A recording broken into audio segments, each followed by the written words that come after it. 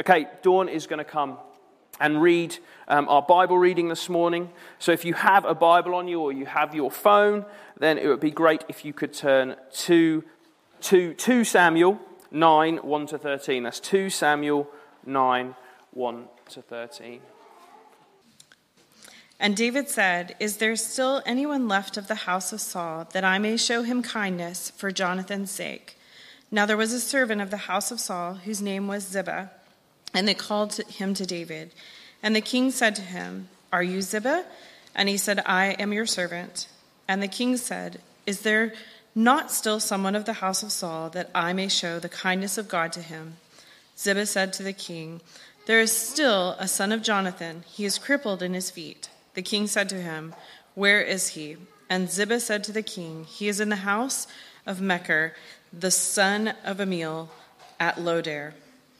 Then King David sent and bought him from the house of Mechir, the son of Amiel, at Lodabar. And Mephibosheth,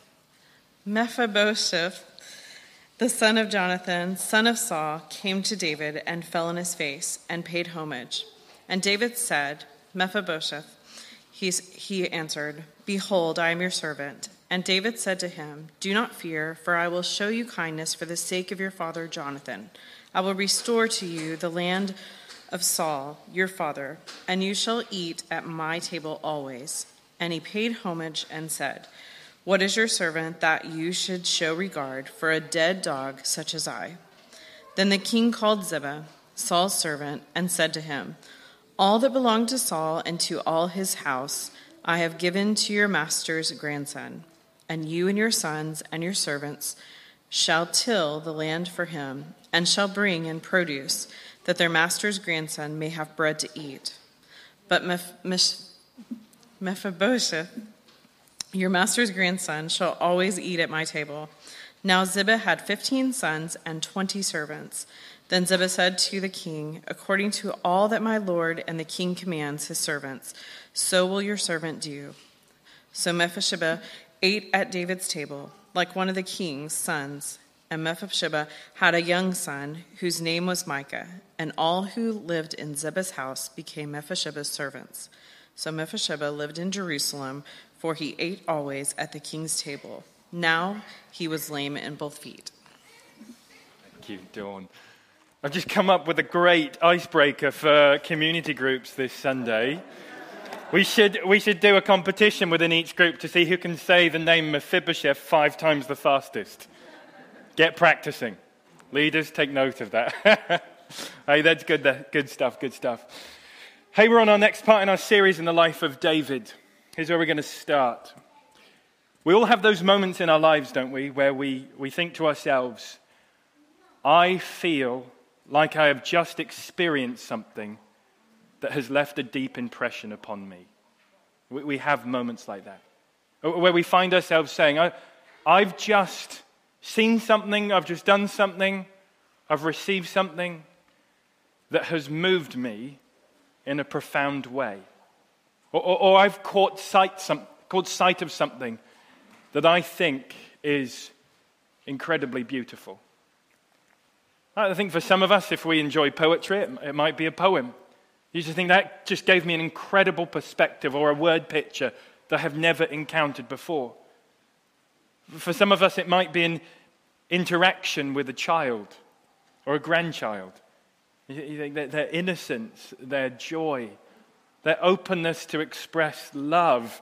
Unlike the rest of us who get old and jaded and find it difficult to say I love you, but you can have those interactions with children. You just think that moved me. Perhaps it was walking out of the cinema and you had just been blown away by the film you've just seen. You think that was, the cinematography was off the charts, the plot line, the characters, the structure, that was amazing. And you feel in a daze for the next 2 days. You had that before? Maybe it was an evening with a friend and you keep thinking back months and months later, that was moving, that left an impression upon me. That was just such a beautiful time in that restaurant with those friends together. Maybe if you like a good novel, it's getting to the end, you've been absorbed, you've been so captivated by the story, and you get to the end, to the last page, and you get the resolution that you wanted all the way through, and you think, yes, I will never forget that. Or maybe it's a performance you see on a stage, a dance, a play at a theatre, and you just feel caught up in that moment. Maybe it's a scene in nature. Maybe it's the Peak District. And when you're there, you think to yourself, I've just seen something, I've just done something that's moved me. It's left an impression upon me. It's maybe how you would word it. I've just seen something so beautiful. You know what? For many people, this chapter in 2 Samuel produces that same response. This act of inclusion from David to Mephibosheth. It is something that has caused people over thousands of years to be moved.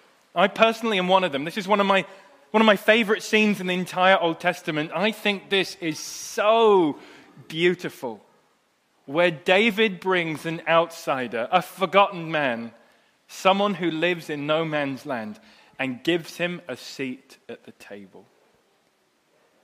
Now, this morning is driven by David's kindness, and I want us to be captivated and see the beauty in what David is doing in showing this kindness. Now before we jump into it, let's do a little bit of context work here. Just remind ourselves where we are. We're looking through the life of David, and really what we've seen so far in this series is success to success to success. We've seen David learn his lessons along the way. We've seen him go from the forgotten son of Jesse, the shepherd boy, now anointed future king of Israel. We've seen David defeat the Philistine giant Goliath. We have seen David being pursued by Saul because of his jealousy. We've seen David's deep, committed friendship with Jonathan. We've seen David in the cave, desperate and leaning in on God in some of the darkest times in his life. We've seen David show mercy to Saul when he could have snuffed him out like that, but he didn't. Now we've seen David become king, and his top priorities is to restore the worship of the nation of Israel. He's learned lessons along the way, but it has been success to success to success. Now I like to consider chapter 9 in 2 Samuel the high point of David's life. We'll find out from next week onwards, his life does get really messy. He makes some rubbish decisions, and he lives with those consequences for the rest of his life. But this is a high point. The land is at rest. There is peace in Israel, and David now exhibits the kindness of God. So that's what I want us to look at this morning. This is the thing that's driving this whole chapter, is David's kindness. Verse 1, kindness. Verse 3, kindness. Verse 7, kindness. I want us to capture something of that beauty. I want us to see how moving it is. I want us to walk out of here having been deeply and profoundly impressioned upon by this kindness. So let's explore this. Why does David show this kindness? What inspires this kindness? Who is it who receives the kindness? Why does he receive it? And then what happens to him? How is the recipient of David's kindness, how is his life radically and forever changed? Let's dig deep into this quite stunning act of kindness from David. Now, I want to split this up into 3 parts for us this morning. Really simply this. We're going to look at the significance, we're going to look at the surprise, and we're going to look at the result. So the significance. Why is David's kindness here so special? I mean, what should we be seeing here that should land in our lives, and so we see the gravity of this? Then we'll have a look at the surprise. Why is David's kindness so surprising? I mean, who does he show it to? What we should take note about that. And then thirdly, the result. What happens to the recipient? How does his life change? What does his life look like after he has received this kindness? Now, once we've looked at those 3 things, I then want to land it in our lives and ask the question, what has this story, thousands of years ago, got anything to do with people like us today? So let's jump into the first one, shall we? Let's have a look at the significance of David's kindness. Why is this so special? Now, if you have a look at the top of the chapter, we see David asking a question twice. He rewords it the second time, and that's quite significant. He does that. But look at the question in verse 1. Is there still anyone in the house of Saul that I may show him kindness for Jonathan's sake? David then asks the question, but notice a key difference again in verse 3. What does he say? Is there not still someone of the house of Saul that I may show the kindness of God to him? So David's asking a simple question here. I want to show kindness to someone. So we see his dogged determination. We are seeing David's deep desire to show this kindness to someone. He's asking the question. But notice, he's someone in the house of Saul, someone in the house of Jonathan. Now, cast your mind back to a few Sundays ago. Do you remember we looked at the relationship between David and Jonathan? And remember what we saw was that incredible camaraderie and friendship.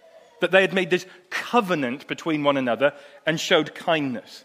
David was in need of Jonathan's help, and Jonathan gave that help. Remember that covenant? That Jonathan helped him when there was a jealous Saul after him, and Jonathan helped him when David was in the wilderness and he was lonely, and Jonathan strengthened David's hand in the Lord. And so it's like David is thinking about these amazing moments of what happened to him, what Jonathan did for him, and then David desires to demonstrate that same kindness to somebody who's left in Jonathan's family. So he asks this question, who's left, to the servant called, I'm going to say Ziba. You call him Ziba, Ziba, I don't know. I don't know how to pronounce it. I'm going to call him Ziba here. And so he asked him the question because Ziba was in Saul's house as a servant. Well, please, is there anyone left? And Ziba answers the question, well, yeah, there is someone left. Jonathan has a son. Look at the end of verse 3. There is still a son of Jonathan, and he is crippled in his feet. You can go back to chapter 4 and verse 4 and find out that Mephibosheth's disability happened in this tragic moment when the news of Saul and Jonathan's deaths in battle came back to the house, and the nurse picked up Mephibosheth. That's going to happen a lot this morning.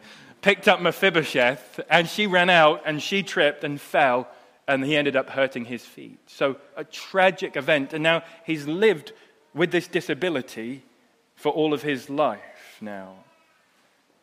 But there is someone left in Saul's house. There is someone to show kindness to. So David's response is basically, bring him here. I've got to see this guy. I want to show him some kindness. Now, we're talking about the significance of this kindness. And we are going to understand the significance as we look at the Hebrew word in this chapter. Now, the Hebrew word, as we read in kindness in my Bible, we don't have a proper word for this in English. So when that happens in our Bible study and we find a word that we don't have an equivalent in English, we have to work extra hard to understand the concept to figure out what's happening. The word here in the Hebrew, I'm going to teach you a Hebrew word, is the word hesed.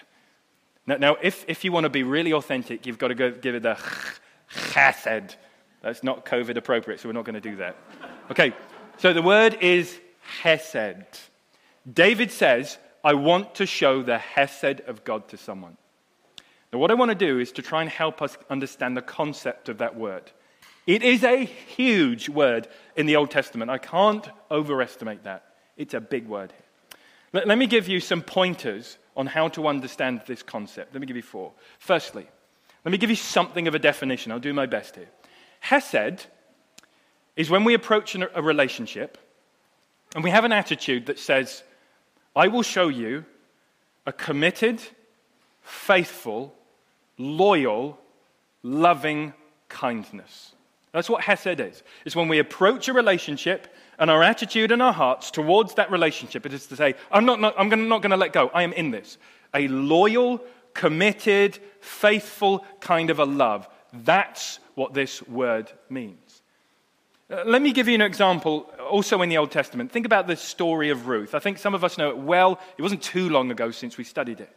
Remember in the story of Ruth, you have Naomi and her family in Israel. There's famine. They move to the land of Moab. In the land of Moab, tragedy strikes because all the men in the family are now gone. The husband and the 2 sons, leaving behind Naomi and the daughters-in-law. Now, in her grief, Naomi wants to head back to her homeland in Bethlehem because she hears there's food, remember? And she tries to encourage her daughters-in-law to go back to Moab, to go to their people. Now, one of them does turn around and goes back, but one of them follows Naomi. That's Ruth, remember? Remember, there's that famous statement that Ruth says to Naomi, your God will be my God, your people will be my people, I will go where you go.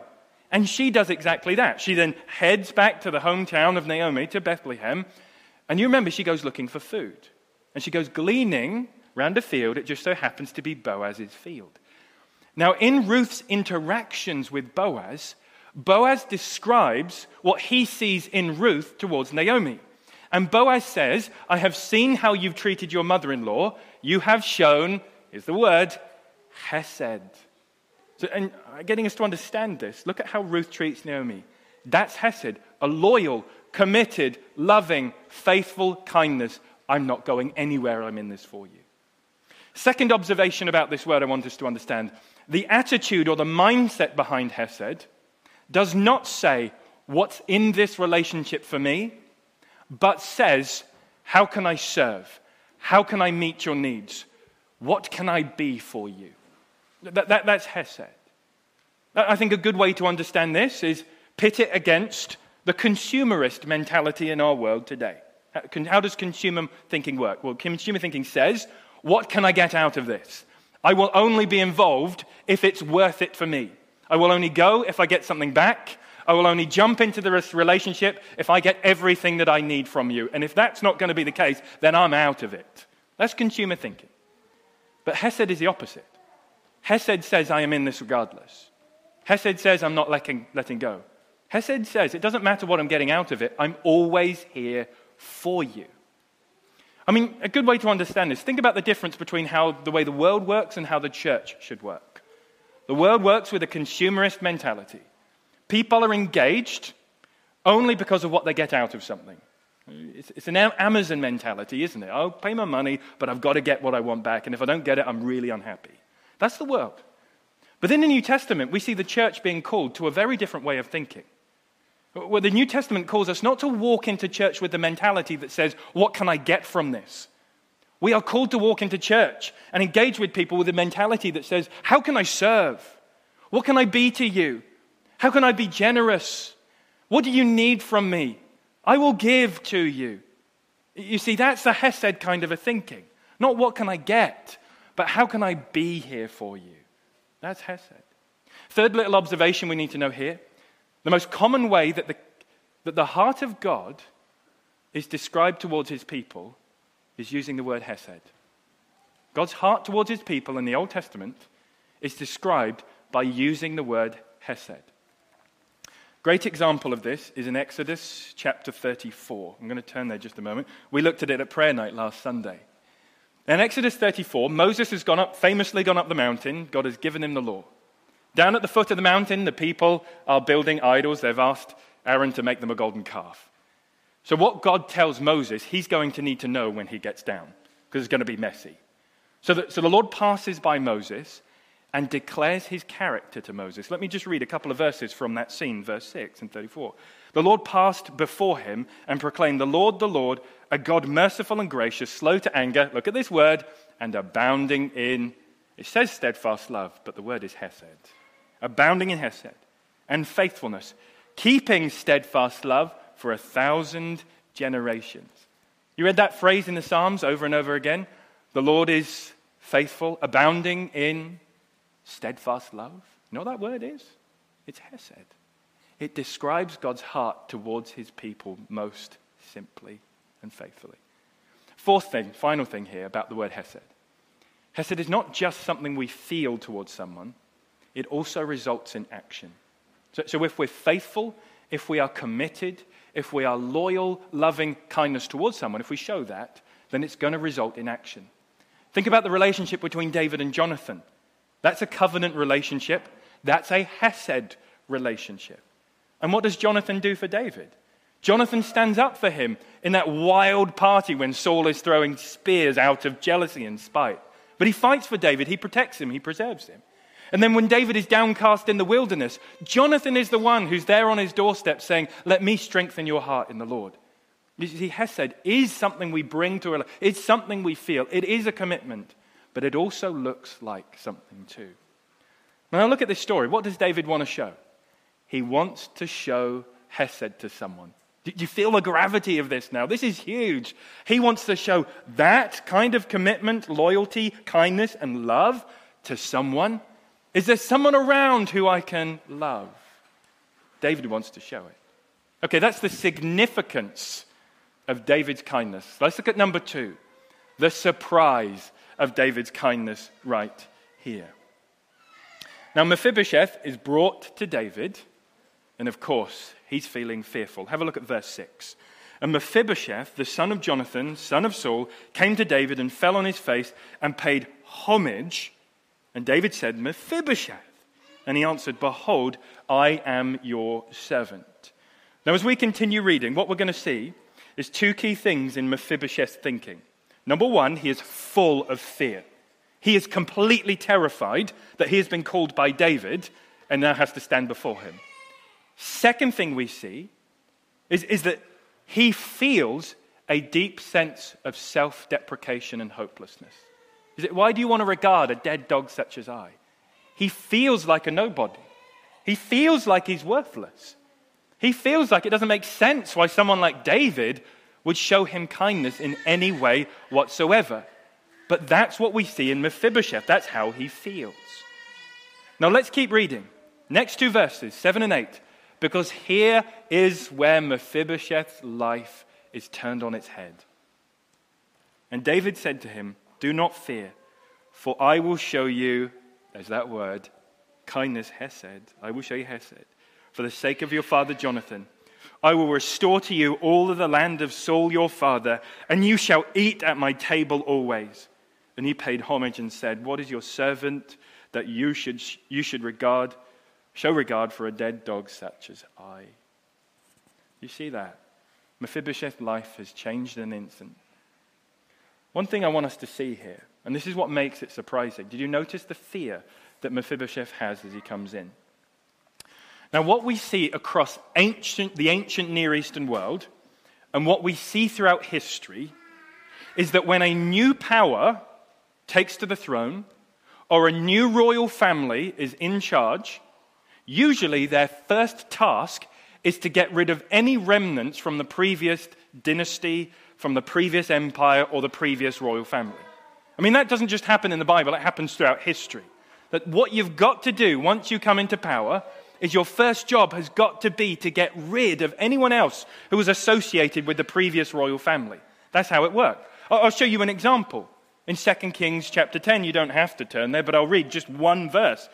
This is King Jehu, and he's purging the land from anyone else who's associated with the previous power. And so Jehu struck down all who remained in the house of Ahab in Jezreel, and all of his men, and his close friends, and his priests, until he left none of them remaining.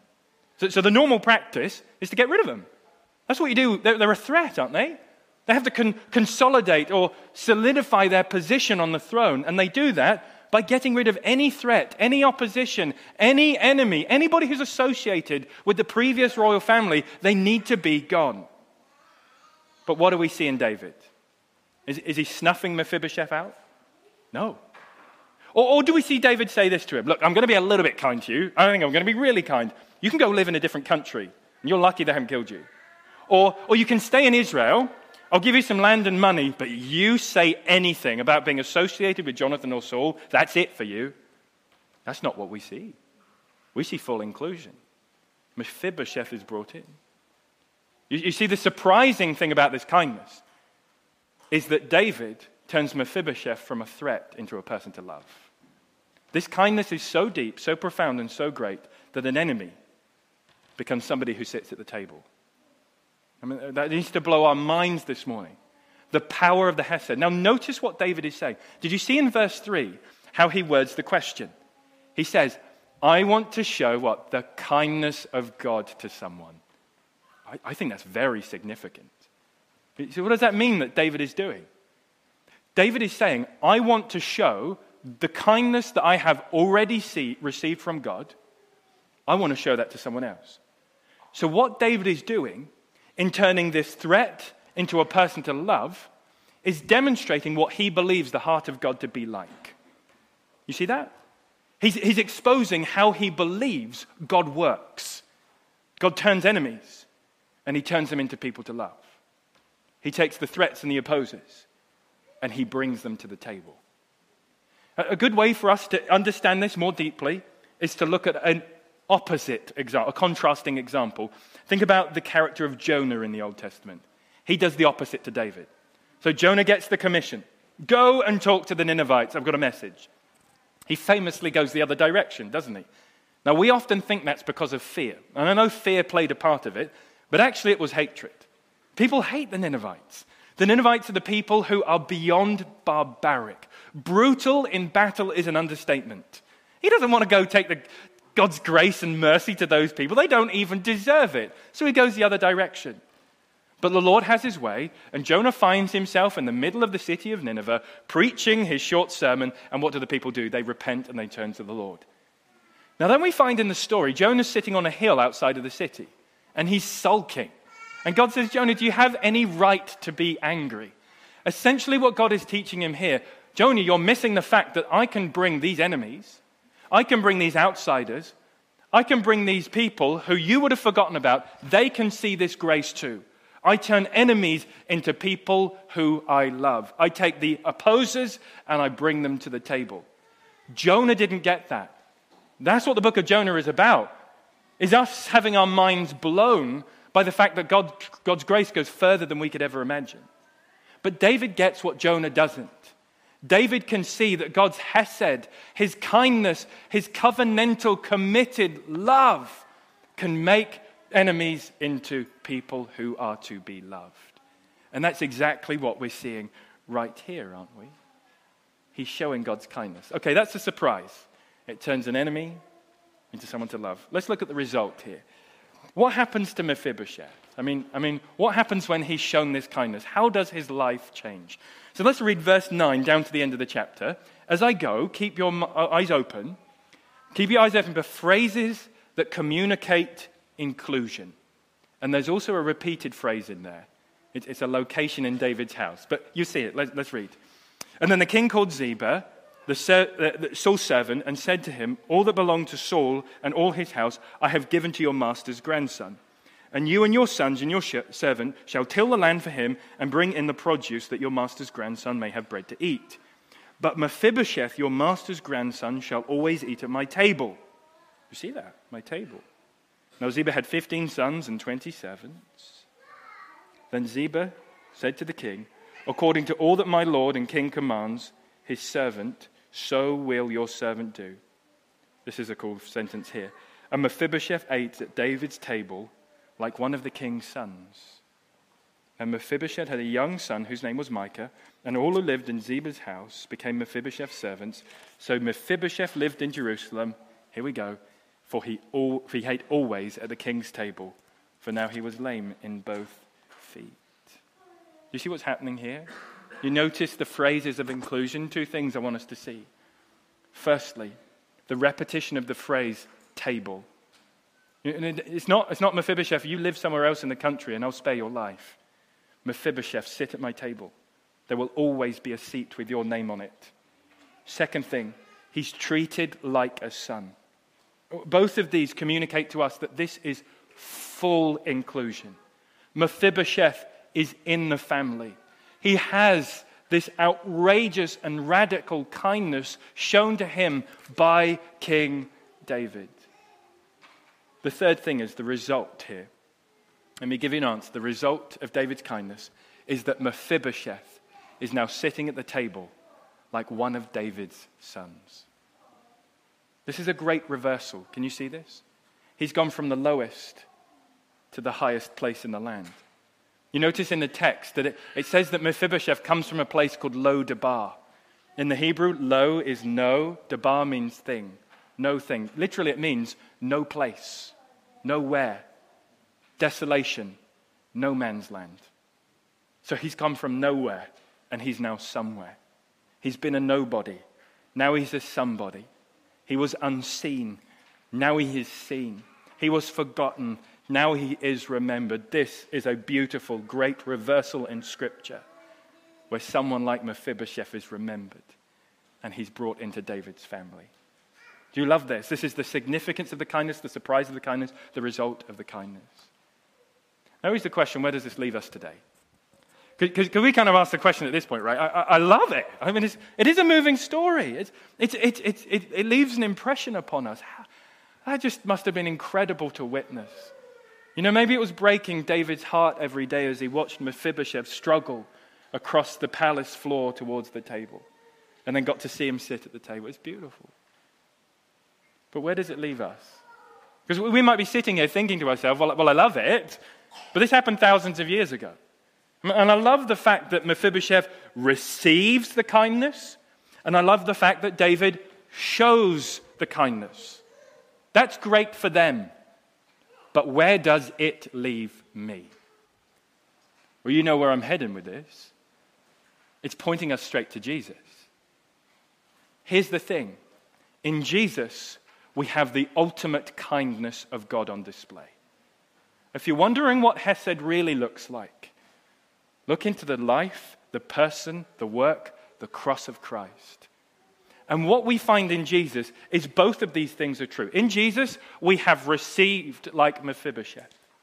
In Jesus, we show like David. Let me take you through each of those. How have we received in Jesus? Well, think about it. How does Mephibosheth, what's his experience? He receives God's Hesed through David. What do we have in Jesus? We have God's loyal, committed, covenantal, faithful love. If you want to know what the heart of God is like towards you, look at Jesus.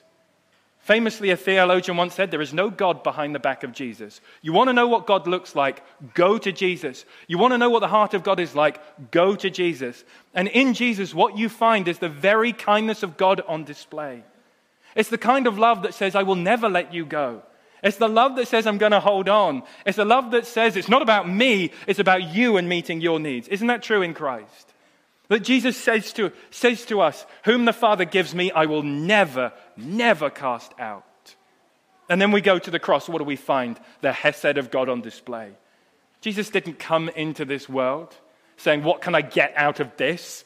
He came into this world to meet our greatest need, to forgive us from our sins and bring us into his family. Do you see that in Christ? We see God's significant love on display. But also, right, we see the surprise. Because we were once enemies. And we have been made his kids. Romans chapter 5 says that without Jesus, we are at enmity. We are enemies of God. We are antagonistic in our hearts towards him. Whether it feels like that or not. Often we do that very well by hiding from him. But our hearts are restless. We don't want his authority, or we don't want to submit to him in our lives. We don't want to admit that we've fallen short. We are enemies without Jesus. But the beauty of the cross is that Jesus has brought us near. That Jesus has died for our sin. That Jesus has taken what we deserved. Why? So that enemies can become people to love. We go from the no man's land to the king's table. And then also in Christ, we are invited to eat at the king's table. At the end of the book of Revelation, we read about this great feast that is going to occur. Jesus is going to return. He's going to judge the living and the dead. For those who are in Christ, here's a warning to you this morning. Outside of Christ, here's a warning.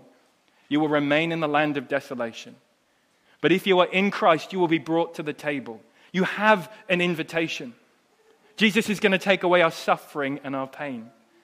Jesus is going to deal with our hurts. He's going to heal our hearts. He's going to give us the rest that we long for. And the Bible says he will wipe away every single tear, and he will dwell with us. But the Bible speaks about this feast. And we're going to sit around this table with Jesus, and we're going to feast with him. Oh, look at the beauty of this, right? We have been invited. Anyone may come. You might be sitting here this morning, well, that sounds good, but I'm a bit of a screw-up. I've made a lot of mistakes. I've got a lot of regrets. I think I'm a bit beyond Jesus' forgiveness. Can I tell you that's not true? You've misunderstood the cross. The cross is for our mess and our mistakes. And Jesus' forgiveness goes all the way into our sin. His grace goes further than you can imagine. So you have an invitation to the great feast that Jesus will put on one day. You have an invitation to the table in King Jesus, so come. So in Jesus we receive like Mephibosheth. But in Jesus we also show Hesed like David. Verse 3, what does David do? I want to show the kindness of God. Now that's true of us too, right? We've received all of this in Jesus.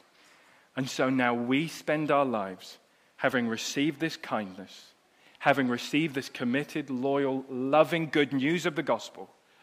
And we now spend our lives proving that anyone is welcome to Jesus' table. We must work hard as a church to prove that everyone is welcome, regardless of race and ethnicity. regardless of background, regardless of messiness in the past and the present, regardless of disability. Everyone must come. And we work hard to bring people to the table. And I think it's sometimes the most tragic thing you can hear a Christian say is, do we really want these people around here? No. That's the sound of someone who's missed the good news. What we must do is be the kind of people who consider it our pleasure to invite people into this great global and historic family of God.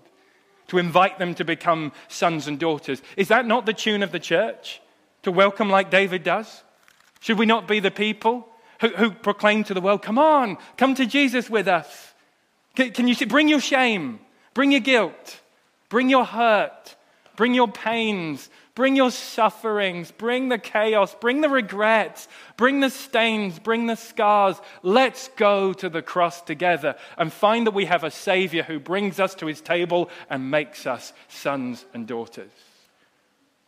Do you see this? We receive this in Christ. But because we've received it from Jesus, it now comes from us in Jesus. And what a beautiful, moving story. I hope you catch something of that this morning, because I think it's incredible. It leaves a deep impression upon us. David has a dogged determination to show kindness, and he shows it to Mephibosheth. This kindness is significant, it's surprising, and the result is that it brings him to the table and in the family. So may we see that we have the same in Jesus, that we have received this kindness in God, and that we get to show this kindness of God. And it's all because we belong to King, Savior, Jesus.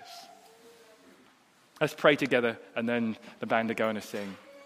Heavenly Father, we thank you for your word. We thank you that your word constantly captivates our hearts. We thank you for the sheer beauty of the good news, that outsiders like us are brought to the table, that people like us are made sons and daughters. And now, because that's the truth in Christ for us, we have the privilege of welcoming others to the feast, to the table, and into the family. Father, I want to pray for those who do not yet know Jesus, and this morning may have been captivated by the good news of the gospel. Father, we bring our sins to you, knowing that in Christ you are faithful to forgive all of them, not with our good works, but resting in on Jesus. Father, I pray for us as a church. May we be impassioned and given a single-minded determination to prove that anyone may come to Jesus. Father, we thank you that your Hesed is the greatest reality over our lives. Help us to live in that truth today. And we're praying in the name of our Savior King, who's brought us to his table. Amen.